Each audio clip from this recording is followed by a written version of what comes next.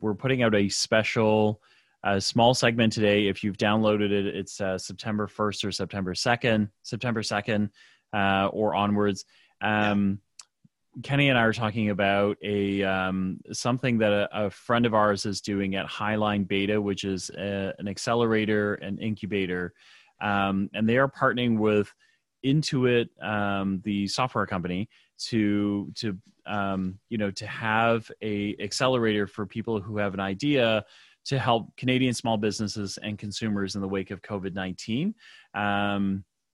There's only a handful of days left. So, Elena reached out to me and asked if we would do this. She thought our audience might be interested in this.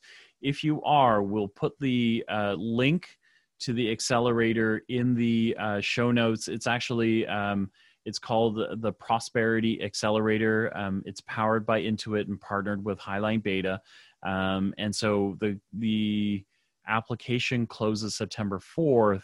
But Kenny and I are, as usual, working ourselves up to excitement because we think this is really cool. So this is early days. We're really doing almost like a public service announcement for Elena and Highline Beta and Intuit, obviously. And then we hope that somewhere down the road, we're going to be able to talk to some of these guys that, win the ability to work with Intuit and Highline Beta to, build out something cool.